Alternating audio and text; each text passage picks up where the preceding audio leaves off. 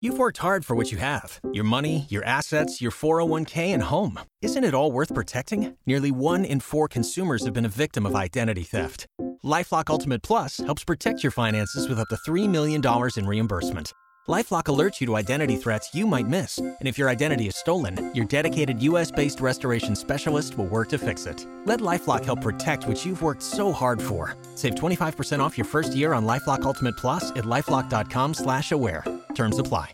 Let's ring it up. A 10 on the WOKV weather meter for the third day in a row. Another beauty today. Now, again, of course, we're dealing with pollen, but you take that out of the equation, and it's absolutely gorgeous with temperatures reaching the upper 70s after another relatively chilly start early this morning. It's not taking long, though, for these temperatures to warm up with the dry air, and now longer days, too. I mean, after all, our daylight now is almost an hour and 45 minutes longer than it was just 5-6 weeks ago. So it makes a big difference, and we'll see those temperatures into the upper 70s this afternoon. The sea breeze will kick in again like it has the last couple of days, so cooler at the beaches by late in the day, but still very nice, as water temperatures are still only in the upper 50s, but hinting at starting to go up now with the recently warmer temperatures, of course, the higher sun angle, and we're getting close to March.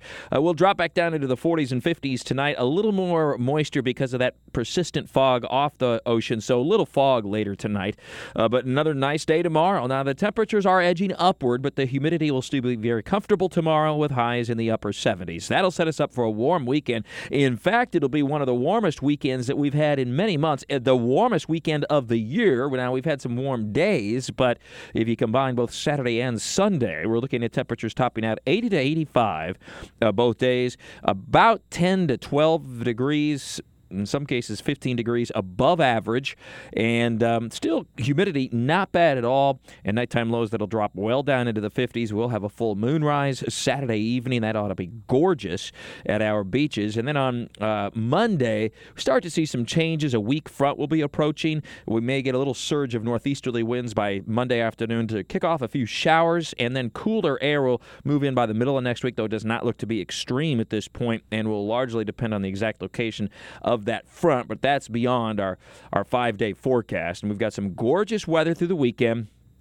and then that chance for at least a few showers developing on Monday. And what's a dry pattern? Sunday will be the 7th straight day without measurable rain. Again, the longest stretch, talked about this yesterday, the longest stretch of the year and the longest since the middle of January. I've posted an updated and new BURESH blog. Check it out. The average date of the last freeze, which we're at now across the I-95 corridor. We're beyond that date at the beaches and still have a little ways to go well inland, near and west of Highway 301. Places like Briceville, McClenny, Sanderson, Glen St. Mary, Taylor, Baxter, St. George, Hilliard, Callahan, Yulee, all still susceptible to some freezes yet over the next couple of weeks. So you would not expect a major freeze. It would be a short-term type thing, not lasting very long and not particularly low, but not necessarily out of the woods yet for a frost or a light freeze west of I-95 and especially near and west of Highway 301. But we're starting to get there, folks. Spring is just around the corner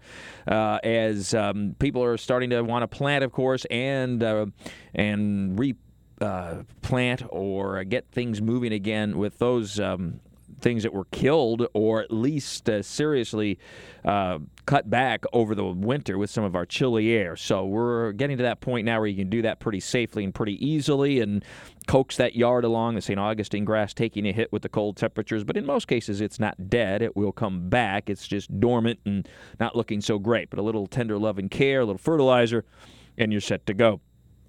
We are looking at, in the BURESH blog, also the spring temperature patterns of recent, indicating a little bit warmer springs in the past versus, say, 1970 or so over the last 50 years, and a La Nina update, a cooling of the equatorial Pacific, which has had a major role in our weather of the last few months, going all the way back to the hurricane season, and potentially through the spring now upcoming, and even into the summer, and perhaps the next hurricane season.